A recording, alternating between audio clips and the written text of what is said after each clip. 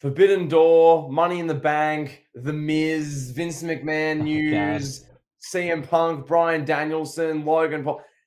A lot to talk about. Kevin, how you doing, pal? I'm great, pal. How are you?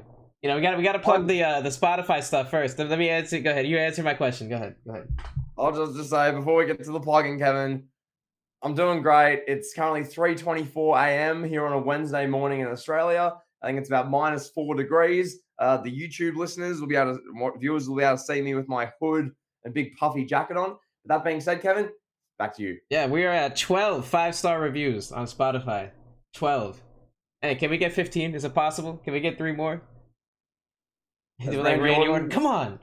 Come yeah, on. your favorite wrestler, Kevin Randy Orton. Come on, come on. Yeah, can we get 3 more? That's possible. But you guys are awesome for getting us past 10. So yeah.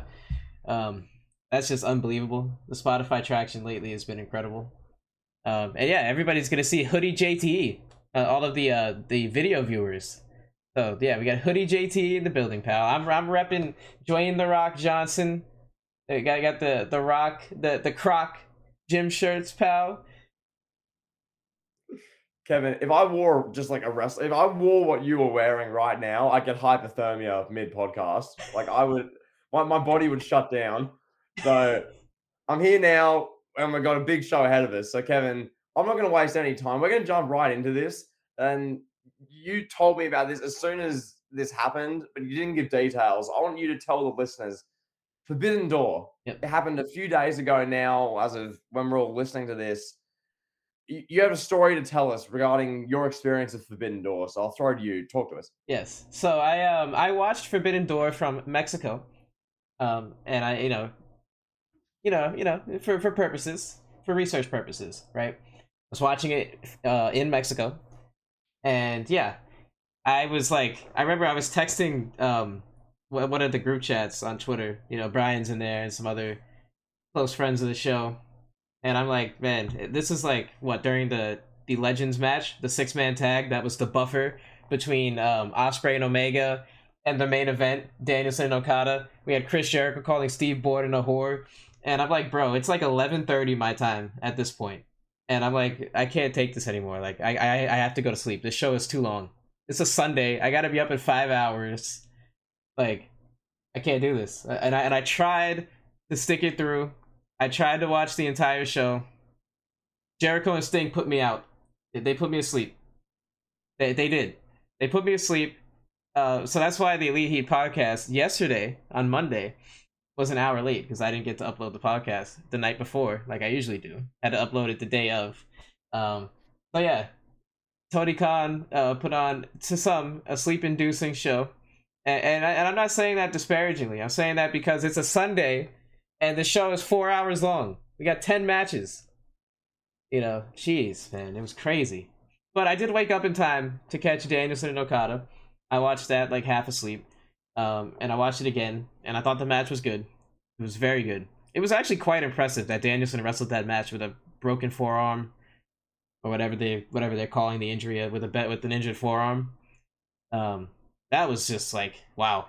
Yeah. But what did you think of the show, pal? With the Danielson thing, do you know when he actually like broke it or when he did it? Because I was watching it. No, I watched this back because I didn't watch this live. I watched it in hindsight. Everyone had told me, "Oh my god, Brian, yeah, he broke his arm. Oh my god, oh my god." I was watching it thinking, okay, is this going to be like a Triple H Saudi Arabia 2018 where you can clearly see the moment the injury happens and it's like hard to watch from there?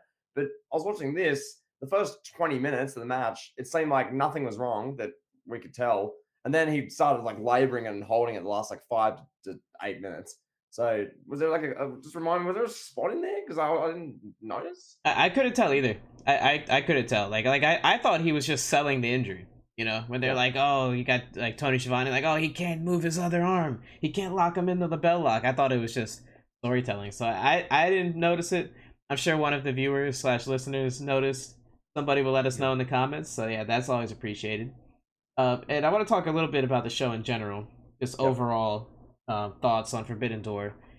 I thought it was pretty good. As somebody that watched just about the whole show, I thought it was pretty good.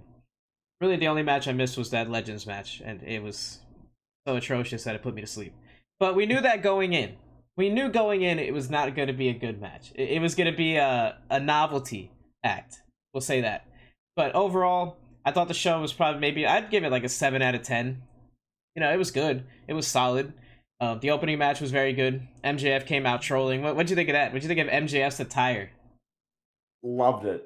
Hilarious. That sort of stuff's great. It's just, acknowledging facts in many ways, but like doing it in a heel MJF way. It played to his character.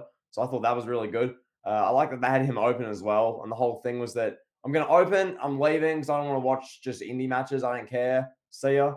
Like, I thought that was really well done. And just generally, I mean, I'll give my brief thoughts and throw back to you for your thoughts. I thought the show was pretty well done. I thought it was better than the NXT Worlds Collide shows we had a couple of years back. I thought this was just like presented better. I like the fact they had like the Japanese ring announcer as well, and the way they presented the North American and the Japanese thing on the same like way. I thought the presentation of the set was good. The crowd was pretty into the show. We had our friend Pav there at the event, so I thought the crowd was into it. The crowd made, especially that Osprey Omega match, the crowd made it top level. Really helped the match and really made it better. So I feel like if, especially Osprey and Omega, if that happens in front of like a silent Japanese crowd, yeah, it's a great match, but it's nowhere near as good as this ended up being. So yeah, no, I enjoyed it. I like the Punk match as well. I thought the reaction Punk got was interesting. I don't know your thoughts on that, but yeah, overall, pretty good show, I'd say. Yeah, so I want to talk about Osprey Omega for a second before we talk about Yeah, Punk. That match was, man, that match was really good, and it's to be expected. Those two guys, whenever they get in the ring, it's a spectacle. They mesh well. They have similar styles. They're two of the best wrestlers in the world, and we yeah. got what we got. But that spot where Osprey dropped Omega on his neck, oof, man, ooh. I mean, I don't even know what to say. I was speechless watching it. I'm looking at that and I'm like, why? Like, what is the point of doing that? What does that accomplish for anyone involved? Like Kenny Omega is, I don't want to say he's the face of AEW, but he's one of the faces of AEW. He's one of the reasons why we're here. He has nothing left to prove. One. Two, he's like 40. I don't think he should be taking spots like that anymore. So what did you think about it? Well, I was asking the same question. I saw that and thought, what is the purpose of this? Because that match would have been, I don't know what Meltzer's given it. It'll probably get 6, 7 stars. One of these matches, like the match will get incredible praise regardless of that spot. You don't need that for the match to be great. And the way the match was worked, how obviously the crowd was involved, the stuff with Callis late, just generally it's just the way the two guys work together. As you say, they're both just excellent at the in-ring component of wrestling. They're both some of the best ever at it, realistically, from that perspective. So it was a great match. It wasn't necessary. And that was one of the big things where there were a couple of spots on this show, mainly during that match with that one, where you just thought, eh, it's going to be good without that, and that's just risk Omega's life for no real reason. Like, Yeah, literally. I don't know. It's interesting. But then, yeah, CM Punk, he's like a heel, I guess, in Canada. I don't really understand it. I mean, I know the Elite, they're like the softest fan base in wrestling. They have the softest fan base in wrestling, rather. So I understand why those guys would boo CM Punk. He's a heel to all Elite fans, to all of the Elite fans. I shouldn't say all Elite fans, but what? oh, Kevin, oh, no, Yeah. go on, go. No, and he's a representation of like quote unquote real wrestling, as the other side would label it. So they're like, oh, we only watch the Punk stuff or whatever, however that goes. Yeah, Um, I don't know. It makes for an interesting dynamic seeing him get booed and cheered. He's playing into it, but at some point, like something's got to give with that. I don't think they can realistically go down this path of having CM Punk getting booed and cheered, and this like cloud, this black cloud of like, oh, he can't be in the same locker room as Kenny Omega and the Young Bucks. Something's got to give with that at some point. I yeah. don't. I don't think it's like. I don't think that's manageable for the in the long term future. Don't you think? I know. Like, was there ever Kevin? And you're a good wrestling historian with this. Obviously, most of your channel and your brand is stuff like this.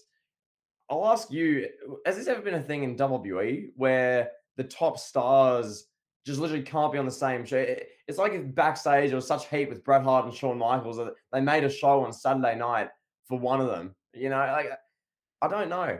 I don't know. Like, has this ever been a thing? Because it seems like we're watching a wrestling first play out in front of our eyes with this CM Punk elite, how it's being managed, how Punk has to have his buddies on one new Saturday night show just to not be on Wednesday with the other guys who he has the beef with. And I don't know, has this ever something ever like this happened before? Or No, not really. I mean, no, not that I can think of. Bret Hart or Shawn Michaels is really the only like kind of parallel that you could even remotely draw. There's nothing else even in the similar ballpark. You know what I mean? It's that situation where those guys couldn't get along, but they still were able to go out and do business. But there was a lot of stuff leaking behind the scenes, and then a lot of that stuff played out on camera with like Shawn Michaels making the "sunny days" comment to Bret Hart, and Bret making fun of him proposing in a Playgirl magazine. So some of those things played out in real life, on camera, but aside from that, like, yeah, no, there's been nothing where it's like, oh, we're gonna have this guy on SmackDown and all his buddies. No, of course, there's nothing like that that's happened. But the Bret and Shawn thing is interesting just because Bret was like a heel in certain areas and he was a babyface internationally. So it's similar in that aspect, but nothing really like it. and pal, one thing I will say now as well, I was watching this show and I guess the lens I watch this through probably similar to yours, but I don't watch this show and think, "Oh my god, just wrestling." Oh my god, I'm watching it thinking, as far as what we discussed last show, like the power rankings of these AEW wrestlers. Who's the sort of top guy? Like what's the sort of hierarchy in AEW? Like, this is the sort of thing I'm thinking while watching this show. So I've got a question for you. When I look at AEW, I think there are five real kind of top guys you could argue. We discussed last show with CM Punk. Then Brian Danielson, who's main evented now in 2023, he main evented the first show Revolution against MJF in the Iron Man match. He main evented Double or Nothing in the Anarchy in the Arena, and then he main evented this show. So Brian Danielson's main evented all three this year. So his name should be up there. Kenny Omega, as you touch on, he's one of like the pioneer faces of the company. MJF's the world champion, and John Moxley's like been the heart and soul for 4 years pretty much. So those five names, Punk, Danielson, Omega, MJF, Moxley. Question for you, and then I'll, I guess, answer in return. Out of those, is there like one clear top guy? Is Danielson, Punk the top guy? Like, who's the kind of weakest of the five? Do you have one? Like, what do we think? And it depends who you ask. The Yeah. the average everyday person is gonna look at AEW and they're gonna say, okay, CM Punk's the top guy, without question. They're gonna be like, that's the guy I know. I don't know anyone else. Never heard of Kenny Omega. Never heard of MJF. I know CM Punk. He's the top guy. Then there's the people that like WWE and like that style of wrestling that will say CM Punk as well. But then there's the elite fans that will say Kenny Omega. So it's really intriguing. And then John Moxley, I honestly I think John Moxley has a really good case to be the top guy. John Moxley's been the guy that's been there through and through. He wasn't like Punk taking time off, or Omega taking time off for injuries and brawls and what have you. John Moxley is through and through the pandemic. After the pandemic, he stepped up when Punk got hurt the first time, stepped in as interim champion, had a great summer last year. I think there's a case for him, but I think realistically, the top guy, the guy that's bringing the ratings, the guy that's bringing the merchandise sales, the guy that's drawing numbers on pay-per-view, that's CM Punk. And it's going to be him until he can't do it anymore. Nah, I tend to agree with you. I think last show, which was a couple days ago now, I think we discussed that Punk was the clear one, and then from there, who's next? And yeah, watching that Brian Danielson Okada match, especially the video package they had where it's like, yeah, Brian Danielson, I'm the best wrestler. I'm out here hiking in the mountains. I'm in the desert. Okada, the rainmaker. There's like no rain in the desert. I'm the best in the world. Yada yada. Then he comes out the final countdown. They do the match. And he wrestles through the injury. And I was watching that thinking, like Brian, as I just said, is main evented literally every AEW pay per view this year. Clearly, Tony Khan views him as like the absolute best of the best, and he's, I guess, in that regard, the face or the top guy, one of them in the company, because he main events every pay per view. So I found that interesting. It just really kind of hit me that yeah, Brian's main evented every show this year for them. That's pretty nuts. And then the rest of it, yeah, MJF is the world champion. We'll see with him. I feel like what happens with this whole contract situation when that comes up, and whether he extends the AW or whether he goes to the E, that'll define his legacy. I feel like where he goes from there, and we're really kind of in a holding pattern until then. But yeah, Kevin, I don't know. I've had an interesting discussion. It really is who you ask. Some will just say Omega no matter what. Omega's the best wrestler there by far, and you can't tell me otherwise. That's what a certain portion will tell you. Some will just tell you it's Punk and there's no debate. Others will say Moxley. Yeah, I think I just thought that. And I thought it'd be worth a discussion. So there you go. Yeah, there's a good case for all of them. Daniel Bryan or Brian Danielson is up there for sure too. Like you said, I mean, you made the case for him, but he was already like a top guy in WWE for all those years, and then he comes to AEW and he fits AEW like a glove. It's a perfect fit, and he's shown that he's valuable in a lot of ways. I mean, he can main event pay per views, he can open pay per views, he can wrestle whoever, and it's exciting. He's a guy that can have dream matches with anyone that you want. You want to put him in there with Omega, build that as a dream match, just have them wrestle for the sake of them wrestling. You can do it. You Yeah, put him in there with Moxley. You could put him in there with Punk. They haven't even done really. They haven't done a lot of things that they can do with yeah. Danielson, and we're still we still have a lot of time to go with that. But yeah, I mean, anything else you want to talk about from Forbidden Door? Did we miss something? I mean, we covered really the main stuff there. The one thing I want to do just before we jump ship to, I mean, some WWE topics, pal. Jumping ship, Just pal. real quick, as far as how this show ranks, with Forbidden Door, because as you know, Kevin, as our podcast is, we try and give you what you need to know. Where does this show rank? Is this a show you like must watch? Is this show, where does it rank compared to the 2023 pay-per-views and premium live events? I'll just start by saying I think 2023 thus far has been the best year for premium live events in I don't know how long. We've got AEW shows are consistently pretty good. I'd say as a blanket term on the whole. Some matches are excellent, but generally watchable, pretty good shows. WWE's premium live events are the best they've been since I don't even know how long. Every one is worth watching and notable for a certain reason and feels big in its own right. So, yeah, I guess compared, Kevin, to WrestleMania 39, probably Revolution, Elimination Chamber, Backlash. Where does this show rank? I think you said a 7. You fell asleep in the Sting and Jericho match, but where'd you rank it compared to them?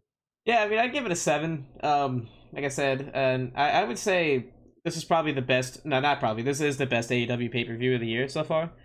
The most watchable. That's what I would rank it as. Like, if you're looking at, Double or Nothing was good, but Double or Nothing didn't have the same flow that Forbidden Door had. Revolution has some good matches. MJF versus Danielson, as we mentioned. But I just think Forbidden Door just flowed really well. Everything made sense from a booking standpoint, aside from the Jericho Sting stuff.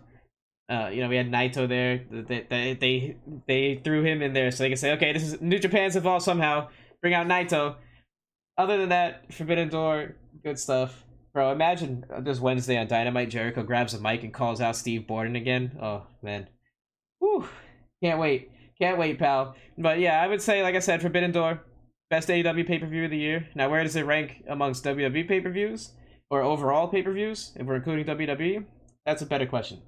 Um, I don't know. I mean, what do you like? What is it for you? Like for me, WrestleMania 39, I think is the top of the top. I don't Yeah. think anything's beating that. And then I think I'd probably say Backlash, probably the second best show after that. Mm-hmm. Yeah. But what do you think? I agree with that. I think if you rank it, I say WrestleMania 39 because of like the grandeur of it all, the spectacle, a lot of it just felt like a really big. It felt like a real WrestleMania this year, which is something now we're 3 months removed. I think it's a big like tick for WWE. That felt like a big show. And then for me, I look at Backlash and the Elimination Chamber. I thought both of them were really good in their own way. I think Forbidden Doors around there, maybe a tick below, just because I mean the main event. I don't know.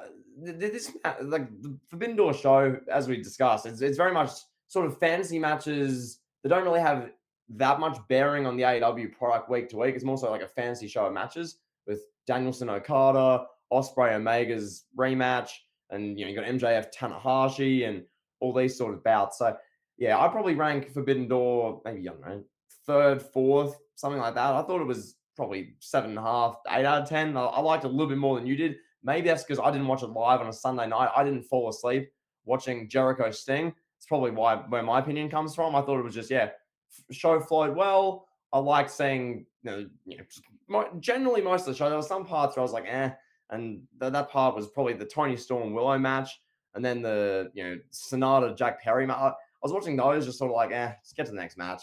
Yeah, that match bored me to tears too. That Sonata Jack Perry. Oh man. Like they've made New Japan has made the IWGP Heavyweight Championship so unimportant. and they just did it that like this is a big platform for them on an AEW pay per view, and they're like, here, you can have, gonna wrestle. Our champion's gonna wrestle one of your jobbers. Go ahead, here you go. Yeah. No, but I think they could cut off like 2 matches from the main show, and this would have been probably an 8.5, 9 out of 10, I reckon, because it's those sort of matches. It just made it drag a bit. And for you watching this live on a Sunday night, you need to be up in 5 hours, and you're watching, Jack Perry wrestling for this title that's felt meaningless for in like a 12, 15-minute match. You're just like, get on with it. Just get on with it. Come on. Get on with it. Get on with it. Come on. It's come on. Come on. But yeah, that's my opinion, pal. There you go. Anything else on Forbidden Door, or do you want to move on? I want to talk about Collision just for like 3 minutes. Yes. So the second episode of AEW Collision is now in the bag, pal. It's in the books. Put it in the history books. CM Punk, CM Punk and his buddies collided on Saturday night for our viewing pleasure, and the ratings dropped significantly. There was a big ratings drop.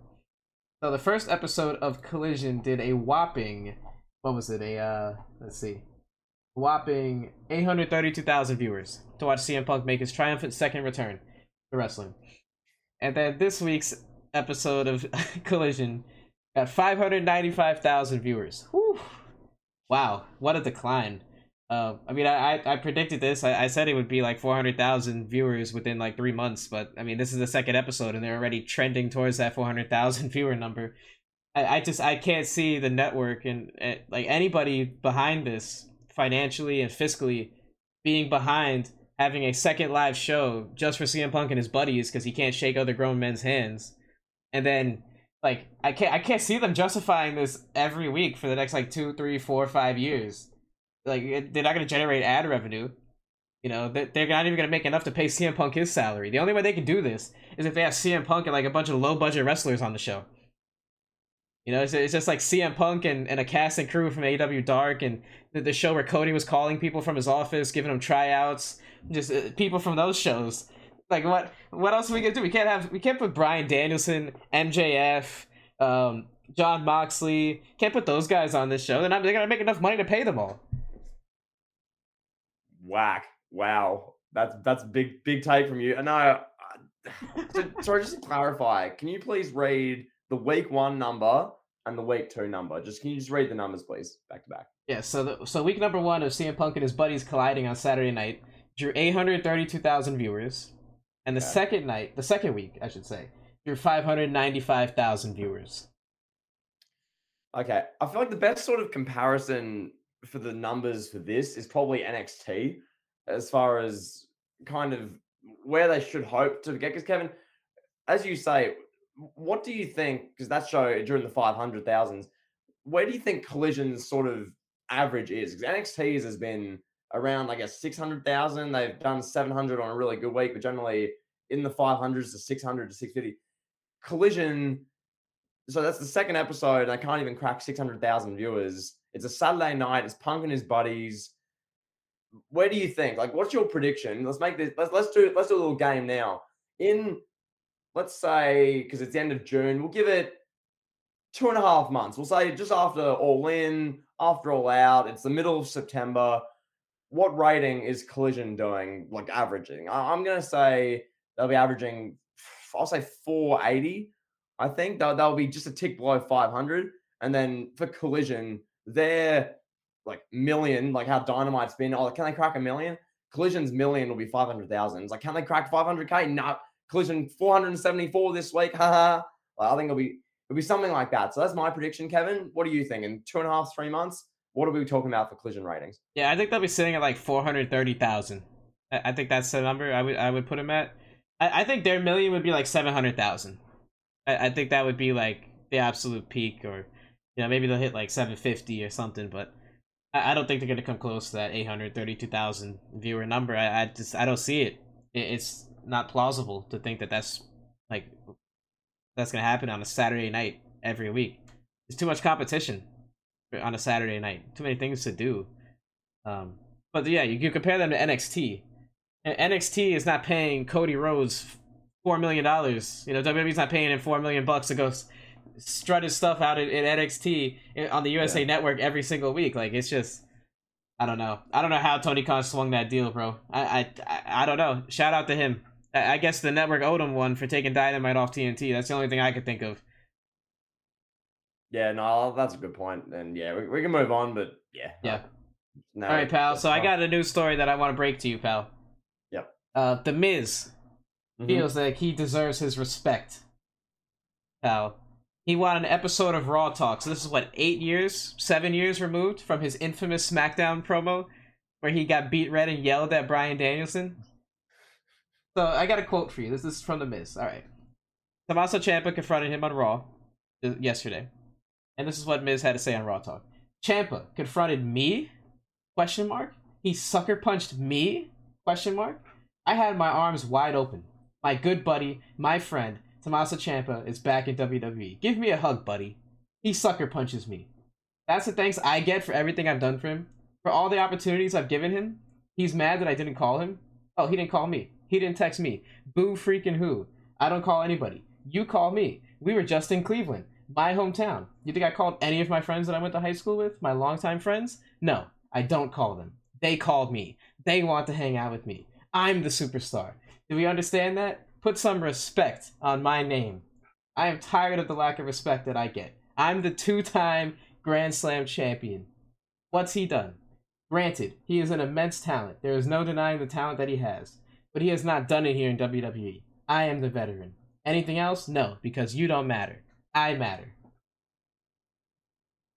So the storyline here is that The Miz is like this grandiose veteran. You know, he's like Kobe out in the court, showing like a young Nick Young. You know, he's showing Nick Young like how to do moves, pal. Like, watch me. Yep. I'm the guy. You know, Yep. we're gonna do sprints, suicides. And that's kind of what they're going for with this storyline. It's just the Miz. The Miz being portrayed at this light. It's weird. This guy was like a comedic relief for like 10 years in a row, and now he's out here big leaguing Tommaso Ciampa. Like, I don't get it. He's presenting himself like he's a tribal chief, like he's this big time superstar. Kevin, this is the guy who forgot the phone number for the Divas search. Yes. This is the guy who every week, Miz TV pal, it's the Miz. You know, this is, and you talk about the respect thing. Kevin, I'm going to real quick, this will take like 20 seconds, read the Miz's resume because he touches on here. This is the Miz. This is a guy who many have said he can't wrestle. His like there's no real memorable segments outside of him shoot yelling at Bryan Danielson on a backstage SmackDown segment 7 years ago. This is his resume. Two-time WWE champion, 8-time Intercontinental champion, 2-time US champion, 4 WWE tag titles, 2 SmackDown tag titles, 2 World tag titles. He's won the Money in the Bank. He's won the Mixed Match Challenge, which means nothing. 25th Triple Crown champion, 5th Grand Slam champion, first 2-time Grand Slam champion. He's won some Slammy awards. He's done all this. He's been in movies, straight to DVD, bargain bin films for WWE Studios. He's had his own like game show, reality shows, Power, Miz and Mrs. All this 15, 20-year career, and we don't really care. And I guess the Miz is talking about the respecting the promo. No, why should we have to show you respect? I get this is his heel thing, but why should we care? Just as a genuine question. Like I don't know, Kevin. You've been an arduous, tried and true Miz fan. You've grown up. You've been watching Miz. You've said, "Mom, Dad, friends, come on, come over, come on." Miz is on the screen. Miz is on the screen. Kofi King. It's the Miz TV. Come on, get the popcorn, get the chips. Come on, get the enchiladas. Come on. Shh, shh, shh. Miz is on. Shh. That's been you, pal. So talk to us, pal. Miz 2023. This is his grizzly veteran gimmick, I guess. I don't know. Yeah, I'm the guy that nearly had a stroke while reviewing Elimination Chamber 2021. That review changed the course of my entire life. Literally changed the way I think about everything now. You know, so maybe I'm not the right guy to talk about the Miz. Maybe, who knows? But I mean, this is ludicrous, bro. It's ludicrous. Enough. enough with this guy. You know, I just I don't get it. The whole thing, like the whole "I deserve better" promo. You deserve what? What do you deserve? You've done it all. Literally done it all. You named the whole resume. Now, can you tell me any memorable moment from one of those 8 Intercontinental Championship reigns, aside from yelling at Bryan Danielson and a good match with Ziggler? Can you tell me any memorable moments from those 2 WWE title reigns? No, you can't. Can you tell me any memorable moments from any of those 8 World Tag Team Championship reigns? What, like a good YouTube segment that him and Morrison shot on their iPhones in like 2008? Like, the guy is the epitome of average, which is fine. Nothing wrong with that. A guy like The Miz does well in corporate America. You know, this is what The Miz is in a real life job. Let's say you work at Google, right? The Miz is the guy that's 64 years old, that's been working at the same cubicle for 35 years, that clocks in on time, doesn't complain, does what the managers want him to do, and goes home on time, and is like, helps people with like any questions, like, hey, you got a question, you need help dealing with this problem, yeah, I got you. That's The Miz. Nothing great about him, nothing really bad about him. Am I right? Brilliant analogy. Brilliant analogy. That bang on, bang on. Yeah, it's basically when it comes to praising a guy like that, you're being told he's worked there a long time and he comes to work and he does his job fine and nothing outstanding. He's just his job fine, and we must love him. And it's like, well, no, we don't. We like it's just And I just love one more thing. Your Elimination Chamber 2021 review, infamous. If you haven't seen that, or you don't know, maybe you're a new elite listener, or you didn't see that review from Kevin. Legitimately, he nearly had an aneurysm and a stroke in the review. It was like an 8-minute Yeah. review. It was the first few minutes, it built in nicely, and then it was just him just being like, basically, I can't believe what I'm seeing. I feel like it's 2011 all over again. I feel like I'm in like the 8th grade. I'm watching The Miz as WWE champion. Are you kidding me? Is this a dream? It was incredible. But yeah. Enough about this guy. In our life segment, I'll tell the story about how that changed my entire life. So that I think that's a juicy story. I think I can tell that one now. It's pretty safe. But yeah, now the transition. Let's talk about Vincent Kennedy McMahon, pal.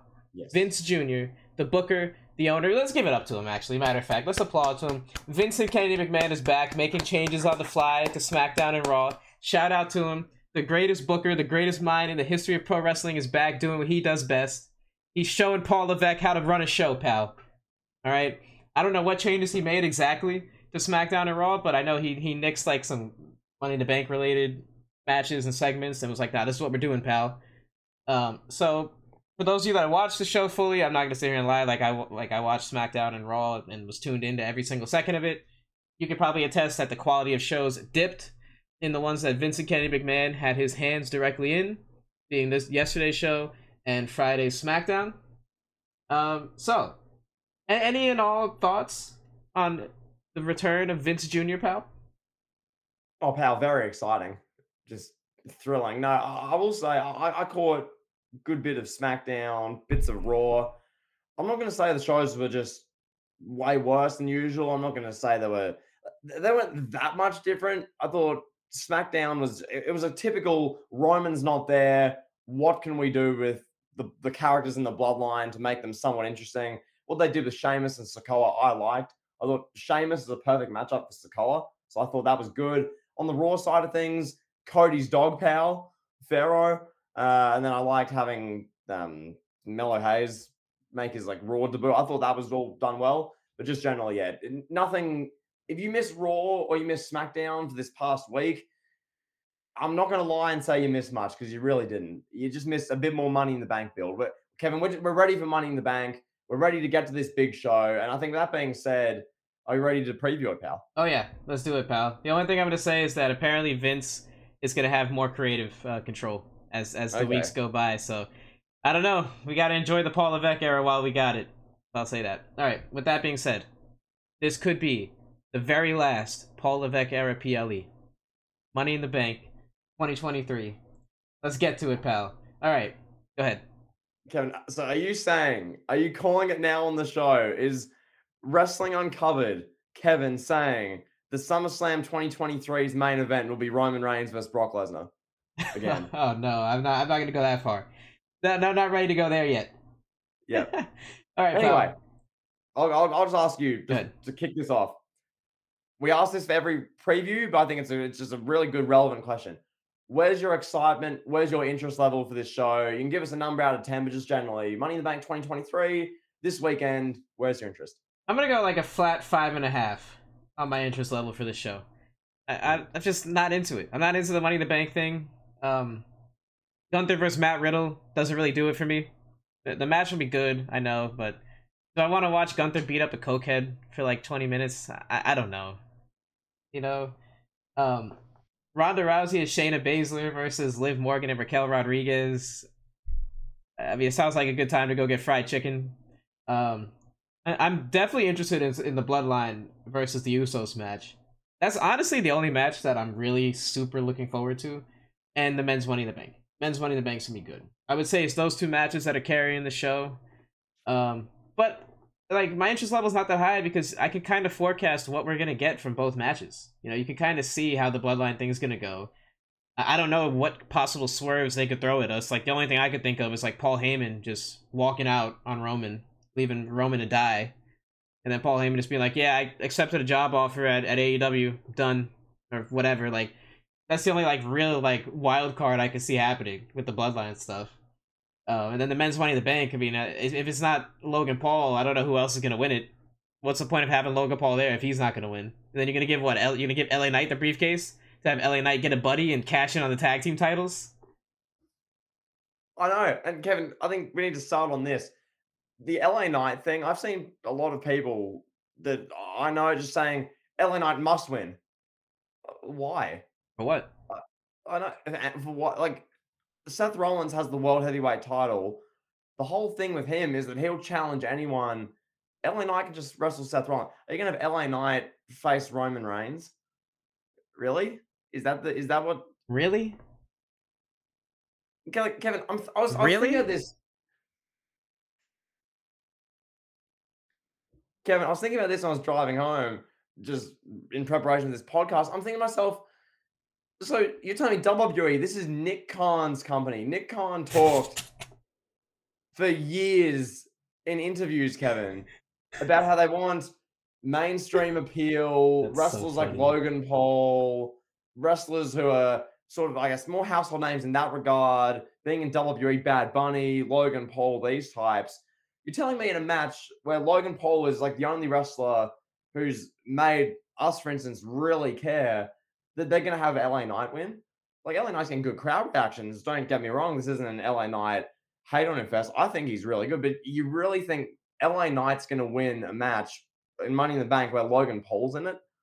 You think WWE is not going to have Logan Paul win Money in the Bank, then come out with the briefcase saying, "I'm the Money in the Bank holder," and he's like all hyped and he's saying, "I'm going to cash in on it." That's just where they're going to go. It just makes sense. So inevitably, when there's backlash, LA Knight didn't win. He was screwed. But okay, cool. He was screwed. Okay, LA Knight wins. Then what? Seth Rollins is doing open challenges for everyone and their mother. So you don't need Money in the Bank to face Seth Rollins. Roman Reigns, is LA Knight going to beat Roman Reigns? Really? So he's not going to win it. Really? Logan's going to win. Over to you, pal. Talk to us. What? No, I was just going to... I finished my point anyway, but yeah. What do you think? You know, like my Miz impression? He deserves better. He's been disrespected, pal. Yeah, for those of you that can't see, I'm leaning into my microphone. To get a more connection, pal, with the Miz impression, you know? So men's Money in the Bank. Well, let's just talk about that. Let's just. Yep. You already said the nail on the head. You said everything I wanted to say about LA Knight and then some. So I'll add this. The match is gonna be fucking fun. It's gonna be fun. Pardon my French. It's gonna be a fun match. Ricochet, Logan Paul, Damian Priest, Butch, Santos Escobar, Nakamura, and LA Knight. And not the most star-studded cast and crew, but damn, all those guys can wrestle, man. All of them can wrestle. It's going to be a hell of a match. It could be one of the best, if not the best, men's Money in the Bank ladder match that we've ever seen when it's all said and done. Who knows what these guys are going to do, you know? We might get like a Jeff Hardy WrestleMania 17 like spot from Logan Paul. You know, Logan Paul's holding on to the briefcase. Boom, Ricochet kicks him off the briefcase. They both fly down from the heavens. Who knows? Who knows what's gonna happen? Well, Kevin, I'll just say one more thing on this because I know personally I discussed near enough all the spots and everything about this in our last show. What I will say is this: we discussed Kenny Omega and how he didn't need to take that spot. Like he's already an established guy, and in that Forbidden Door match, was it really necessary? The wrestlers in this, Logan Paul aside, I mean, and Damian Priest sort of, but he's not really made yet. This sort of cast of wrestlers, none of them are Roman Reigns. None of them are Cody. None of them are Seth Rollins. They're not, I mean, besides Logan Paul, none of them are like the top stars who just don't need to do a big spot to make the career. Basically, what I'm saying here, Kevin, is that in this match, a wrestler like Butch, a wrestler like Ricochet, maybe Nakamura, but Santos Escobar, wrestlers like that, if they do some like dangerous, oh my god spot, that's like legacy career defining for them. For someone like Butch, if he does some insane ladder spot like that, like a Jeff Hardy spot from like the 2000s with the ladder, you're going to look at Butch and that'll be what you define him with. So in many regards, like that match, that's what's going to make this so good, I think, because these guys aren't established. They're not going to play it safe. A lot of these guys, they're just going to go out there, balls to the wall for 20 minutes, do whatever insane spots they can do with a ladder because they're trying to make their careers, which is what's going to make the match so fun. Logan Paul will win. Don't be surprised when he does. If LA Knight wins, I'd be shocked. I'm being honest. I think if he wins, it'd be like, well, what? Huh? Because he's okay. The crowd's cheering him and saying, "Yeah, awesome, great." He's copied The Rock's mannerisms, move for move. Cool, awesome. But he doesn't need to win Money in the Bank. Logan Paul's going to win. So, yeah, that's all I have to say, pal. Anything else on that, or can we I just want to say about the LA Knight Rock thing. The Rock copied Ric Flair's cadence. I'll just leave that there. I digress. Now, let's talk about this one. Cody Rhodes versus Dominic Mysterio with Mami in his corner. This is a singles match. I don't really know how to describe this match. I don't really know what to say. It's Cody versus Dominic. And like if you're asking me, like someone like if let's say I watch the show with like a family member and they're like, why is this match happening? What would you say? I'd be honest. I'd say they're trying to get through to SummerSlam where they're going to do Cody versus Brock. Cody's the biggest baby face in the company. They're just trying to get him on the show somehow against someone who's, I guess, fairly relevant with Dom Mysterio. He gets good heel reactions. Pretty much just a filler biting time match. The match will be good, no doubt about it. It's Cody and Dom. They have the UK crowd there booing Dom. Knowing that crowd, they'll probably think of some hilarious chants. Expect Dom is a wanker chants. Expect that. Expect some general stuff. Booing Dom. Dom sucks. Dom sucks. Boo. Like Dom will take off a bandana or he'll do anything. He'll like, play with his elbow pad. Boo. Like stuff like that. It'll be funny, but yeah, that question, why is it happening? I couldn't really tell you. They did some Miz TV segments. They did some promo offs in the ring. Basically, Dom's a disrespectful heel. Cody's trying to get through to SummerSlam. Yeah, that's like all it is. Yeah, my point being, you got to the point I was trying to make, is that they just had nothing else to do with Cody. They didn't want to have Cody versus Seth Rollins. They didn't want to burn that real quick. Just have Cody go in and lose to the world champion. And they don't really have anything else for him to do. They didn't want to put him in the Money in the Bank for some reason. I guess that would have casted a shadow over it, because then you'd be on the show screaming Cody needs to win, and that would be the narrative going into the pay-per-view. So maybe that's why they didn't do it. But yeah, it's just a match here for the sake of having a match. Cody versus Dominic should be maybe like a 3.5 star, maybe 3.75, 4-star match. I'm not expecting anything to like blow my socks off. I'm not expecting to have the way I view wrestling changed and perspective altering moments. This is not gonna forecast a new future, a new style of pro wrestling, a new style of promos, nothing like that. It's just gonna be there on the show. And yeah, I digress. Go ahead, pal. You don't think this match is gonna be Savage Steamboat? No, I do not know. I know. A lot of people love Cody. That's probably going to upset a lot of people. But no, this is not going to be Savage Steamboat. Val, what's your prediction for who wins? And how do you think this ends? I think Cody wins clean. I think that's the only way to do it.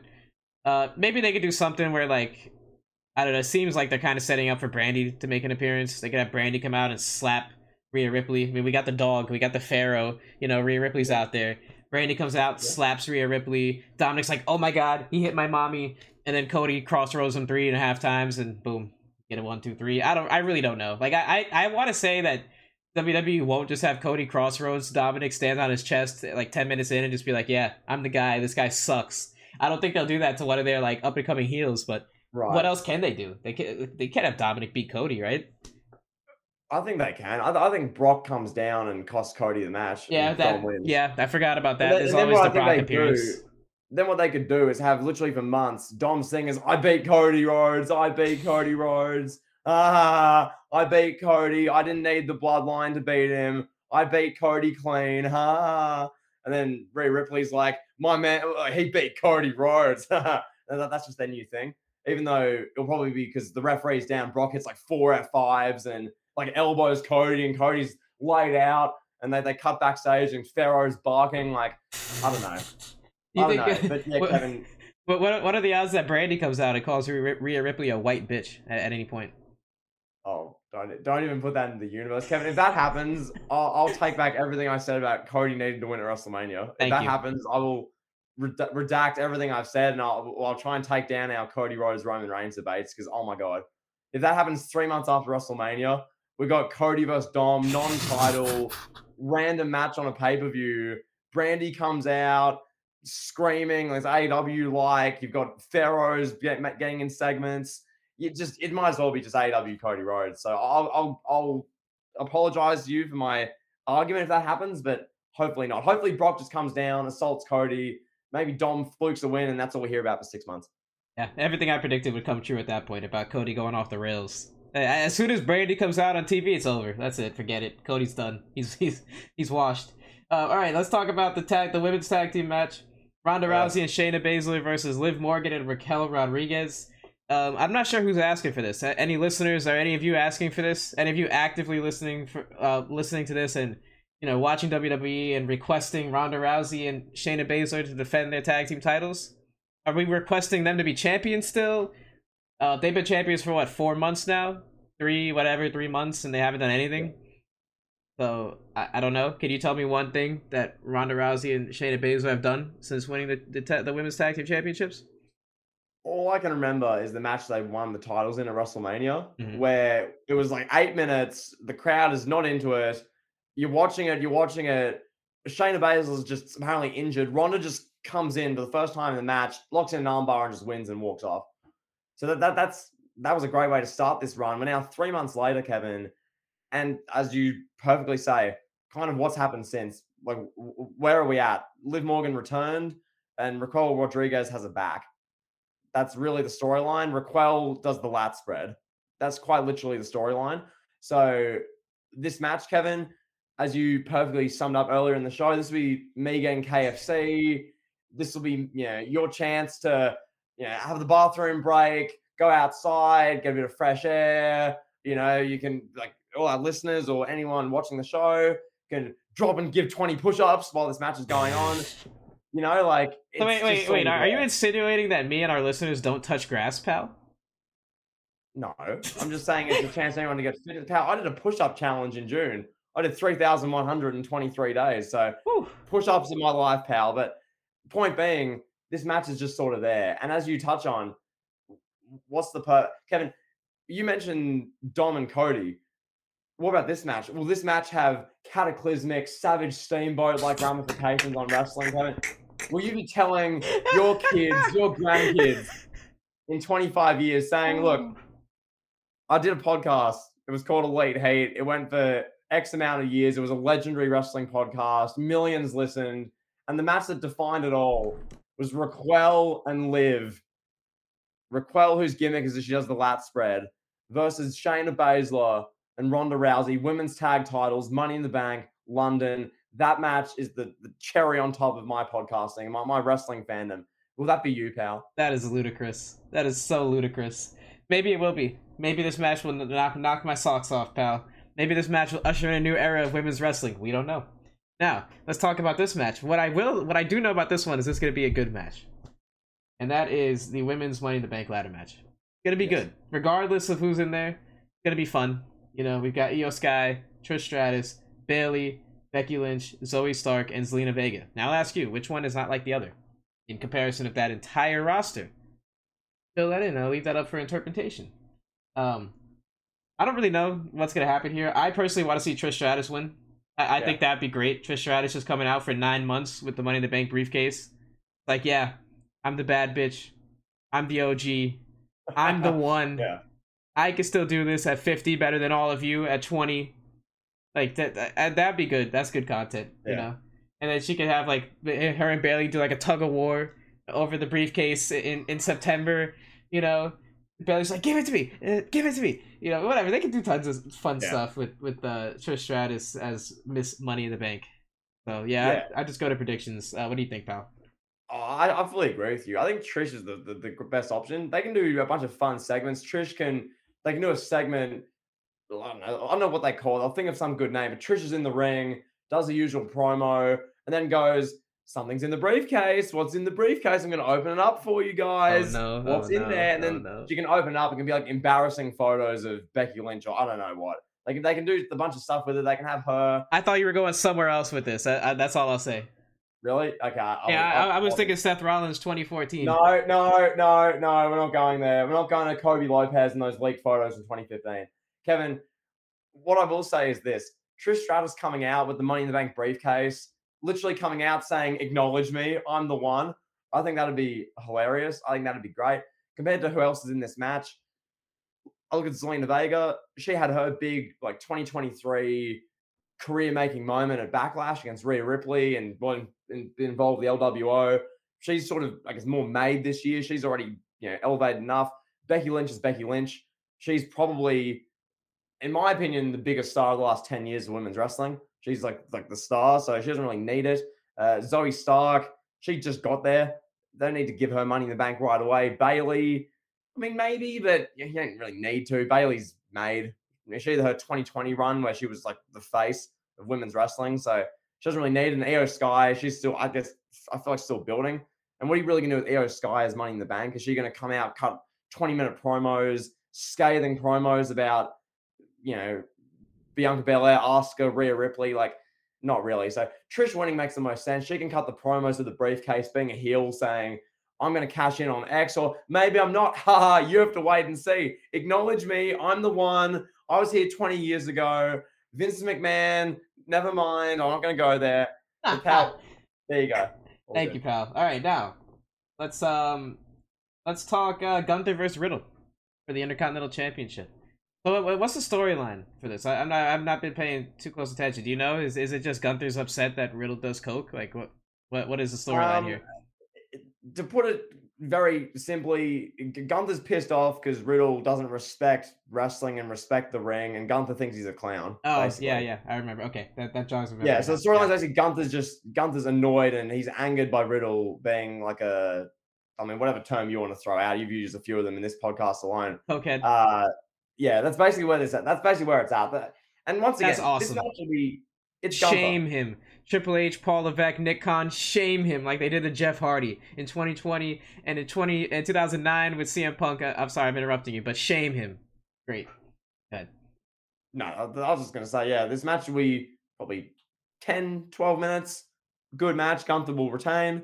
He'll keep building towards being the longest reigning IC champion ever. Riddle will not win this match. The Riddle's a perfect opponent for Gunther.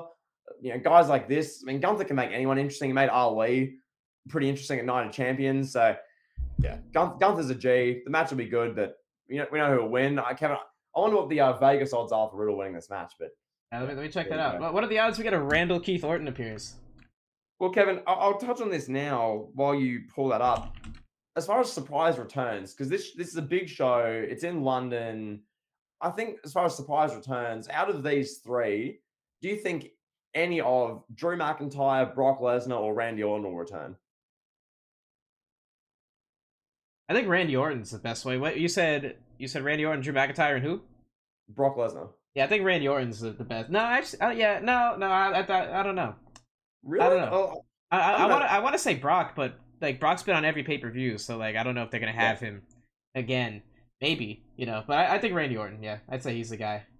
All right, Yep. let's I see. think. I mean, we'll get to Oh, we'll go get to ahead, the go ahead. next match. We'll discuss that more. Yeah, pal. What are the odds? What is Vegas saying? Do Whew. Vegas think Matt Riddle will dethrone Gunther? They got the Cokehead at plus 700, and then they have Gunther at a minus 2,000 favorite. Wow. Gee. Wow, that's very profitable, pal. You got to bet $2,000 to win 100. Nice. That's right. Yeah. All right. It's free money at least. Free money. So there you go, pal. With that being said, I want to move on to this match because this is a match which Seth Rollins, Finn Balor. This is the match we're talking about here. This is for the WWE World Heavyweight Championship with Seth Rollins and Finn Balor. This is, I mean, Rollins is once again pretty over. He's getting good crowd reactions. Balor, he's still the Judgment Day leader. There's been friction in that group. They've built this up decently. It hasn't been like an incredible build, but it's got segments each week. They're selling real legitimate beef between the two. Rollins saying that he's going to finish what he started in 2016. Balor saying, I never lost the title 7 years ago. I deserve a match. Is what it is. I remember in 2016 when Finn Balor walked in the door and within 5 minutes was gifted the Universal Championship. I was like, what the hell? I was like, this is a joke. What's he done to deserve this? That was my reaction. I just gradually stopped watching Raw altogether.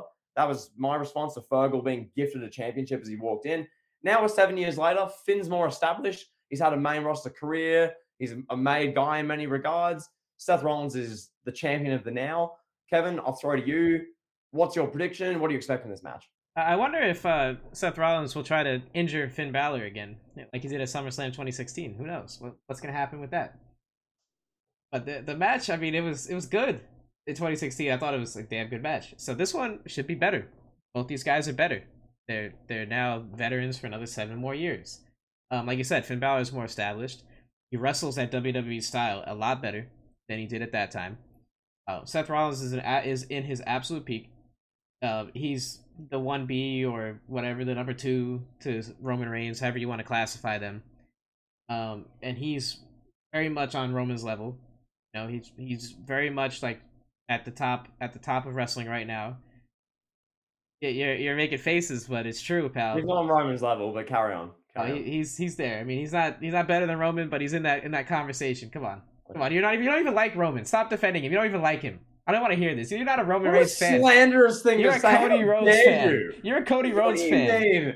You're a Cody Rhodes fan. You're not a Roman Reigns fan anymore. I have archives of footage of you criticizing and just dethroning the name of Roman Reigns, pal. You've watched his name through the mud, just completely dragged it through all kinds of mud and rocks, pal. I don't want to hear it. You're a Cody Rhodes stan.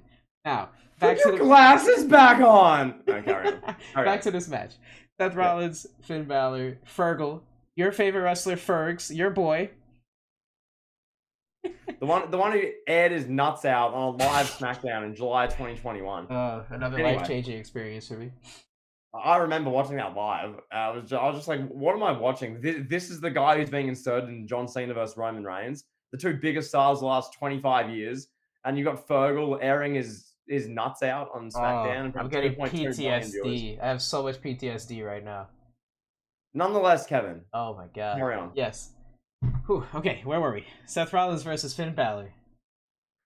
Singles match, World Heavyweight Championship. Seth Rollins is gonna win. Heavyweight championship. Yes, heavyweight. Yes, we gotta emphasize that.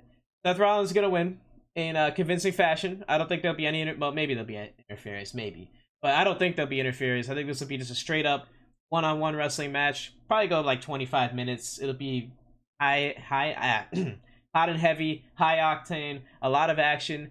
It'll probably open the show. That'd be my guess. And I'm here for it. I think this is going to be one that people look at. It's like, wow, that could be match of the year, at least from a WWE standpoint. I think it when it's all said and done, I think it could get there. All right, pal. Are you ready to talk about... Now, I'll say one more thing before we move on. Go ahead. My prediction for this, I think... Pat, what do you mean, Pat? No, I think it's serious. I think Rollins will win. And then after the match, he'll be, waving the title around or something will happen. And Drew McIntyre's musical hit. I think they'll do a Drew Rollins face-off, and then they'll set up the SummerSlam match between the two. That's what my prediction is. They're either doing the face-off at Money in the Bank or they're doing it on Raw. Because to me, Seth Rollins' SummerSlam opponent is clearly Drew McIntyre. If it's not, I don't really know where they go with Seth Rollins. Like Rollins can wrestle anyone. That's the beauty of Rollins. But a Drew McIntyre, Seth Rollins, SummerSlam, World Heavyweight title match, that just seems like the money match. So I we'll see. agree. I agree, pal. Yeah. All right, got to keep it moving here. We're running out of time, pal. Yeah. So we've got the Bloodline match, the Bloodline Civil War. Roman Reigns, Solo Sikoa, with Paul Heyman versus the Usos. Jimmy and Jay there, John, or Jonathan and Josh, as they told us on TV. What do you think? I'm looking forward to this quite a bit. As I'm on the same page as you, this is the match I'm most looking forward to. I love that where they've gone with this in the last month, especially. I think, as we discussed last show, this, well, as I discussed personally, this Bloodline storyline, the last real month, it's really picked up because in the 2 months after WrestleMania, to me, I was like, what are they doing? Seriously? Like, what is this? Roman's just sitting at home racking up days. Cody should be champion. Our bloodline story is like Jey Uso, Solo Sikoa, and Kevin Owens. And Sammy's like, what's going on? That was my opinion. Now they've really amped it up. You got, Jonathan, Joshua. I love that. Joseph Anawai, Solo Sikoa. Heyman's like having breakdowns and he's smiling, then he's crying, then he's like angry, and it's great stuff. So yeah, I think this match will be excellent. I think it's going to be really good. It's going to be the match of the night. This will be the match that you talk about coming out of the show. This will close the show because Roman Reigns is involved. I don't know where they're going to go with it, what swerve they're going to pull, what lever they're going to pull in this bloodline story. We know that it's going to roll on regardless, and that this show, as has been the case to all the other pay-per-views, will provide something, whether it was a Jimmy Uso turn or whether it was Jay once and for all saying no to Roman, or maybe Solo teases he's going to turn on Roman, or maybe Heyman walks off. Who knows where they're going with it? Maybe Roman stands tall and dominates and wins, and they go from there, Kevin. I don't know. What's your prediction? What are your thoughts, pal? I don't know. This was kind of hard to predict because there's not a lot of circumstances or stakes on the line, really.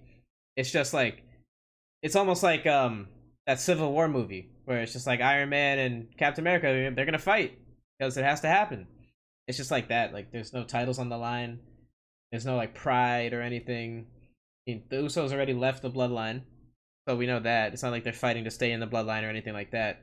I expect this just to be balls against the wall, an incredible tag team match. We're gonna get some great spots. I'm sure Roman will do the top rope plancha, and we'll get stuff like that going crazy. I don't know. Prediction wise, it's hard to imagine Roman losing on pay per view. I see it ending with maybe Roman spears both his cousins at the same time, stacks them, pins them, and he's like, yeah, I'm the tribal chief. Yeah, that's what you get. Yeah. Just like when we were kids, I used to beat your ass. Like, Yeah. it's just gonna be like that, I think. I think they're going to do something where either Jimmy or Jay, one of them either get handcuffed or they're in a situation where they can't, they're helpless basically. Maybe Solo like locks one up and like forces like one Uso to watch Roman just decimate the other Uso. They're going to do some really good storytelling stuff like that. It's a tag match, as I said, and we both agreed a few shows back. Roman, in many ways, is a better tag team guy. It really brings out the best of his character skill set. He's going to be talking a lot of trash, a lot of personal shots. He'll be chilling on the apron. They'll cut the camera to him and he'll be making some really arrogant face. He'll say some really personal stuff about Joshua or Jonathan. He'll say something personal. It's going to be really good. It's going to be excellent. It's going to be the match of the night. Maybe the match of the night will be the Spot Fest Men's Money in the Bank, but really I think it'll be this match. I think this will be the match we leave the event talking about. This will be the one we thought, oh my God, it's the most excellent.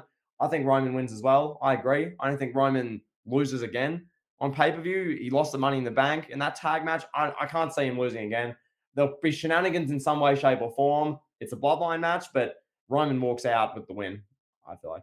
Yeah, that's it. Roman wins. Money in the Bank 2023. That's all she That's all she wrote. I can't even talk today. 7 matches. Should be fun. All right, pal. Now, shall we talk about what did you pilot this? You have a pilot name? I piloted this segment. I called this our discussion segment around the world because I was like, we can talk about any topic. We're both on opposite sides of the planet. Why not? I like it. Because we could call it like Kevin's Corner, but like I feel like I could. No, that's bad. That's bad. No. So Kevin, what I want to discuss, you touched on this earlier just before regarding your Elimination Chamber story. Yes. I think just tell listeners that, and then if that depending on how that goes, that can be like the main thing we talk about today. Then we can talk about what we had planned another time, or we'll see how it goes. But Kevin, Elimination Chamber 2021, you had a story to share. Talk to us. Yes, this was legitimately that review was like a pivotal point for me in my personal life. Like not no joke, no BS. I was so angry.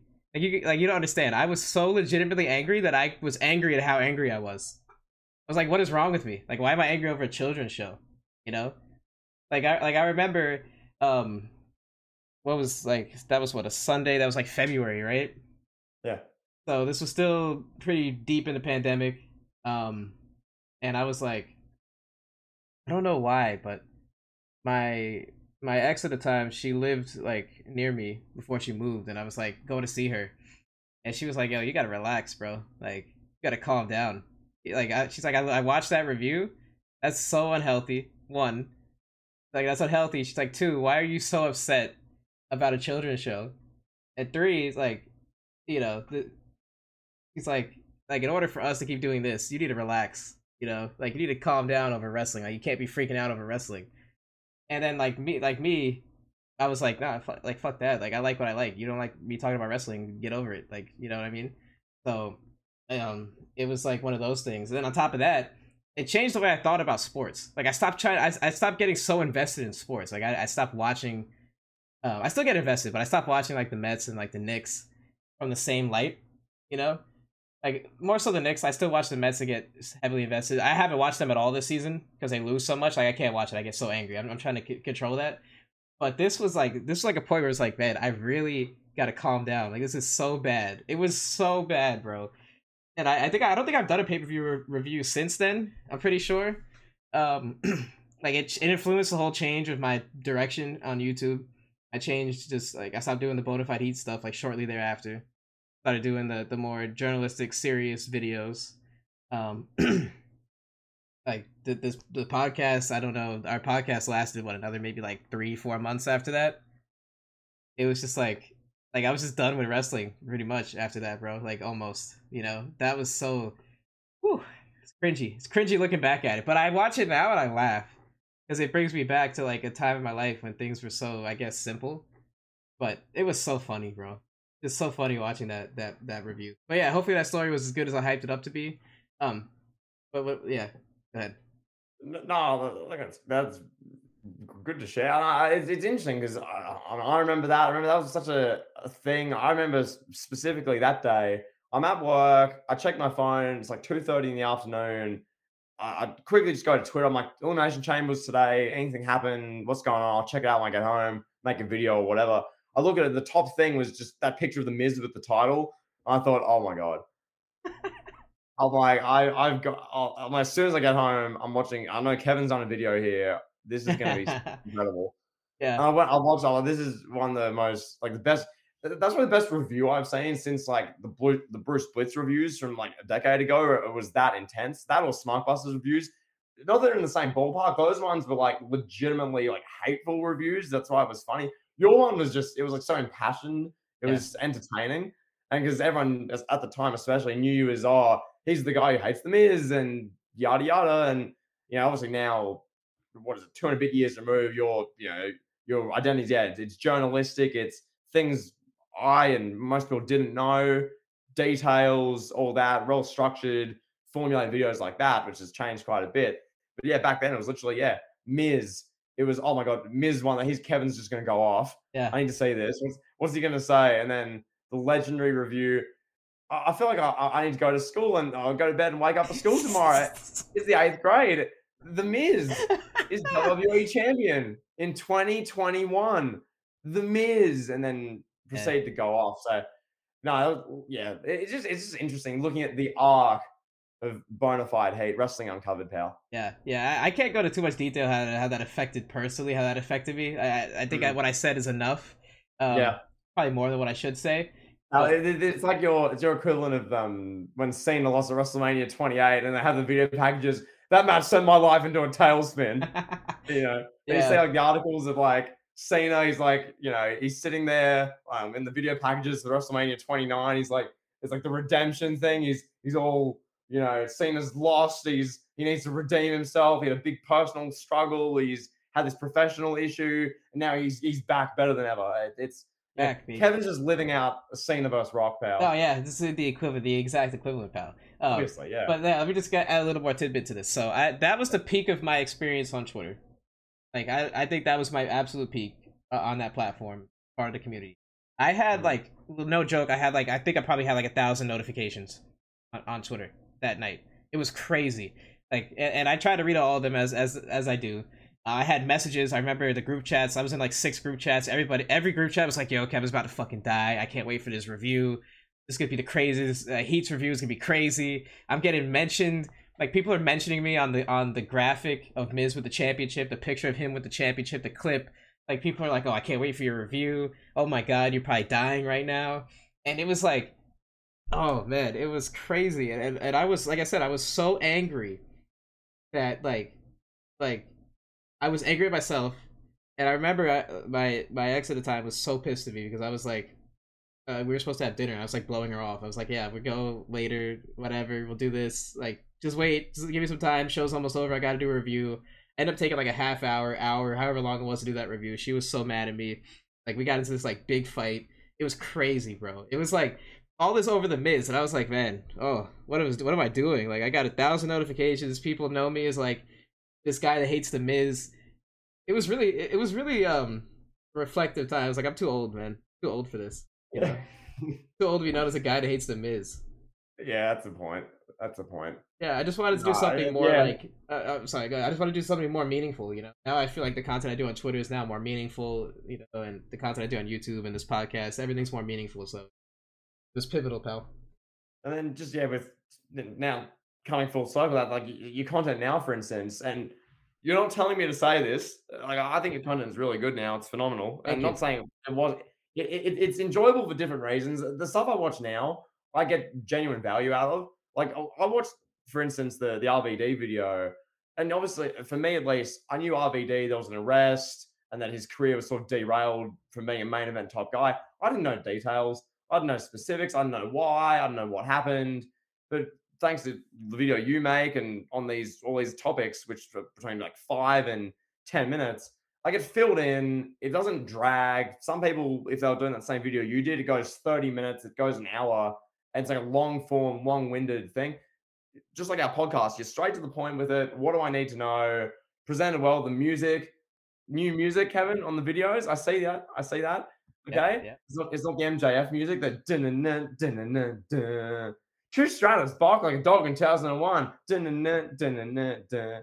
But no, like yeah, it was good. I like the format. So there you go, pal. Appreciate A that, late pal. backslapping hate, pal. There you Yeah, go. I appreciate that, pal. I appreciate it. Yeah, wow. It's crazy, man. It's crazy. Crazy. That was like, dude, that was like everybody loves me for it too. That's the thing. It's like every time I hear like somebody in the group chat on Twitter was like, "Oh, please send me that video," because like I private it now. They're like, "Send it to me." I was like, "Here, sure, whatever." I get like a little PTSD in the back of my brain, Yeah. you know.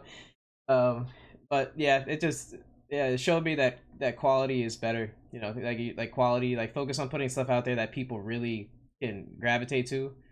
Yeah. You know what I mean? So and that affects me in Yeah. every aspect of life. So Well, then, and one other thing also, like, I think anyone who's done YouTube to the level we have, or for like the length of time, because I started making kind of end of 2019, and yeah, it's sort of tailed off in the last year and a bit, just because in many regards with me, I've sort of done all the video ideas I want to do, and I've made a bunch of content where I look at it and go, like that, like if I want to keep going, it's just going to be me just doing these same ideas over and over, or trying new ideas. I'm not like desperate to try.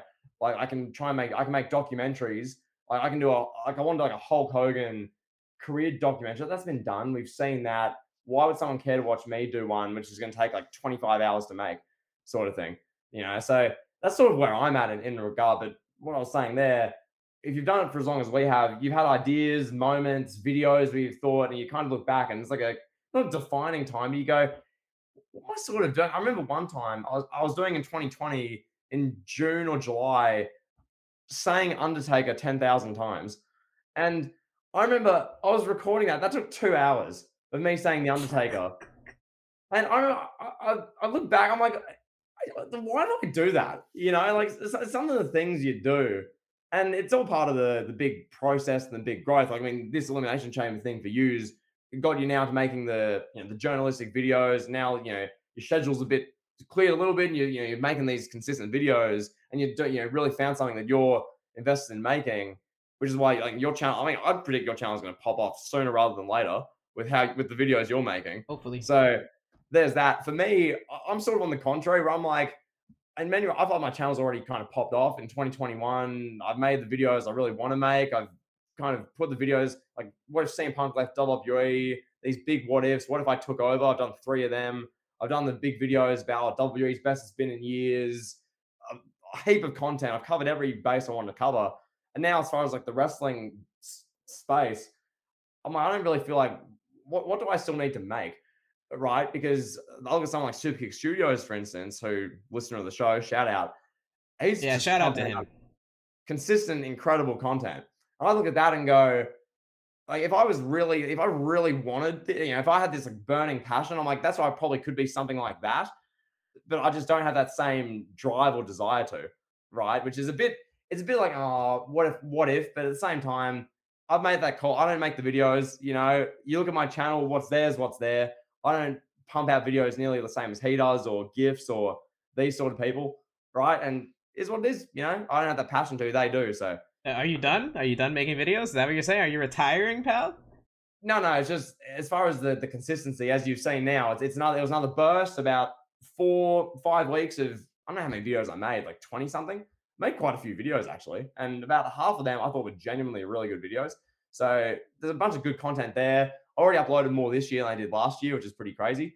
And we'll see. I plan on making What If the Pandemic Never Happened. That will happen. I'm making that. That's going to be like That's the big awesome. hour-long, oh my God video that you're going to watch and go, damn, Jimmy's really good at making videos. But outside of that, don't really have plans. So There you go. yeah. Yeah. No, I mean, I think for you, your content style, it's like you're like you change like as fast as the wrestling business changes. You got like a new gimmick or like a new idea, like when you were going in your prime. Yeah. You would be like, all right, this is the idea I'm sticking to, and then 3 weeks later, oh, going on this style of video. I'm gonna do whatever you did, like the Roman centric stuff, and then you like pivoted to the what ifs, and then you pivoted to like the rivalries, and it was just like it was cool, but it was cool, I feel like if you had stuck to one thing, maybe you'd have a different level of passion, maybe. Yeah. Potentially. No, Potentially I possible. You never know. Yeah. I see that. But yeah, I mean, the main thing, I enjoy doing this like a lot. Like this is fun, like I feel like the conversation dynamic, the podcasting is something different. Because with YouTube, there's only so many times, in my opinion, I can just sit here 4 hours straight or an hour or just like pumping out a video. I feel like that's just sort of like, yeah, I feel I've sort of done that already, with my life. So this is something different. Like we've been uploading week by week. We haven't missed a Monday for Elite Heat since mid-January. And it's now literally July next week. So that's 6 straight months. Kevin, we've got, as we put in the community post, next 3 months of week by week planned. And then about 6 months after that of like big time podcasting ideas. And, where that goes, who knows? That's exciting. That's fun. That's interesting. So there you go. Yeah. So there was a comment that I made yesterday on the Elite Heat. Yes. Video of the podcast that I guess you took exception. I don't know if I would say took exception, but yeah, you want to speak about, pal? Yeah. So as we get now on seemingly most of our Elite content, as I expected this, someone commented just like, JT, when are you uploading again? Like, what's going on? Which is fair enough because it's sort of ambiguous. Like what's Jimmy doing? Like he uploads like every day for a month just about, and then we just nothing. It's like, what's going on? So we get that comment, like kind of what's happening. And then Kevin goes, quote, he's on the Elite Heat account. He's incapable of having 2 hobbies at once, which, to be fair, as you'll say, this spawned off back of a discussion we had probably like a month ago, just about... Let me interject real quick. He said this to me word for word. He said, I cannot focus on the gym and making YouTube videos. So I just reiterated that. I was like, hey, can't have 2 hobbies. So. Yeah, which is where we're at a month ago. But essentially, Kevin, I do that much in my actual life. It's trying to... And with everything I've just discussed with having felt I've done YouTube to the best of my ability for a few years, with where I'm at now, with enjoying podcasting more, I'm at the point where, okay, I do X, Y, Z and all this stuff. do I feel the need to do YouTube? Is that really something? Where's that on the priority list? So realistically, yeah, that comment you made, I looked at it at first. I'm like, oh, he's incapable. Is this a shot? Then I thought, as you said, I did kind of say that, but at the same time, it's where it ranks on the priority list. And for me, yeah, making my own YouTube videos at the moment, I know this will disappoint, but it's not very high on my priority list. It's just Elite Heat is. So you get me talking about wrestling for an hour and a bit every other day, which is, I guess, a positive. But yeah, there you Yeah, go. yeah. I mean, So, I didn't mean it as a shot. yeah, Obviously. I just saw that comment, and I just saw that comment. And I was like, oh, I'll say this. Then I put my phone down. Didn't even think about it until I saw the uh, run sheet the next day. And I was like, oh yeah. yeah, Beginning of the downfall question mark. yeah, Wait, no, yeah, it's over, pal. yeah, Elite Heat's over. Um, yeah. no, I mean, I didn't. I don't know. I didn't. I don't really. What's the word? I don't know what I'm trying to say, but You just I said nothing really ended. You just sort of commented, put your phone down, and moved on, sort of thing. yeah, Like, yeah. I didn't think yeah, yeah, I didn't really think that it would be taken any kind of way. I thought it'd be taken as like a joke or yeah, whatever. I mean, I meant it as a joke, yeah. but like obviously you could go to the gym and make videos. Like it's Yeah. anybody can. Also, it'll play into our discussion well for our around the world segment for this week. Oh, it'll be Yeah. good. So there you go, pal. But Anything else in terms of wait. What are your other hobbies, pal? You can't leave us on a cliffhanger. okay, so a week in my life. So basically, if just I'm gonna paint the picture so you know. So I work full time. So what I'll do is generally start getting ready for work about 6:30 a.m. in the morning. I'll leave at 7:10. I drive about 35 minutes to get to work. Workday starts at 8, goes till 5 p.m. So 8 a.m. till 5 p.m. Leave, go home at 5:30, 5:40. So that's about an 11-hour block from about 6:30 to 5:30 with like the main part of the day. And then elsewhere from there, in the past month, it's been me doing push-ups and just generally doing this challenge like mental health awareness, but generally gym and fitness there. I did a marathon earlier this year, which that took 6, 7 months to train for. That was like the whole back end of last year, first 4 months of this year, doing like, I don't even know, in miles, 40, 50 miles of running a week, which was something. That was quite the challenge. And now I just do weekly running generally. We do a late heat. I don't count this as like a thing where I'm like, oh, I've got to do that. This is fun. I'll wake up at 3 a.m. as I have for this to do it. I don't care. That's fun. I do football coaching. I coach like 60 kids with football. That's the sort of thing. Like I'm an engaging personality. I can explain things fairly well. So I do that. You're a football coach. Yeah, I know. So Oh, wait, I'll it's coach. soccer. Is soccer or No, you? no, no. As in AFL, so Australian Oh, rules. okay, okay. So yeah, between like literally 4 to like 8 years old, like that bracket, like I'm like I'm basically like a PE teacher. That's Only it's for funny. like one sport. So I do that. I think I'm fairly good. I get really good reviews on that. So there's that, which is the main priority. Obviously, your social life, family life, all that sort of thing. And then as a result, as everything, I just the laundry list of stuff. Then I'm like, yeah, I feel like making a YouTube video about something I've probably talked about already. Nah. That's sort of where we got. So that's just a bit of I guess, an answer, some clarity for the listeners. That's my life basically. Because right now it's 4:47 a.m. on a Wednesday morning. We'll finish this. I'll probably have another hour nap before I go to work. That's like an 11-hour block, as I said. Get home. Probably going to go to the gym. Maybe wind down for half an hour, have dinner, and go to bed again. That's sort of like how my life works. So So yeah. coaching, working out, and running. Those I hobbies. get really the main hobby, yeah, the main one. So I get the most like fulfillment out of the kind of the coaching, giving back sort of thing, Yeah, that's cool. because when it comes to the fitness thing, I don't know, we can maybe have a discussion another time, or we can carry on here. There's only so much you can do with fitness. It's like you feel good about yourself, you feel strong, you feel fit. That's really the main thing. Redundant. I know that it's like, okay, will I be any inherently happier? Will it matter to my life if I can bench press 5 kilos extra? And we've had this discussion. If my running time is 10 seconds quicker, will that make that my life that much different? Well, no. It's how you feel about yourself generally within that space. So yeah, No, so pal, you yeah. mean to tell us that you don't want to do all those things you're doing, run a marathon, get back home at like 10 o'clock, right?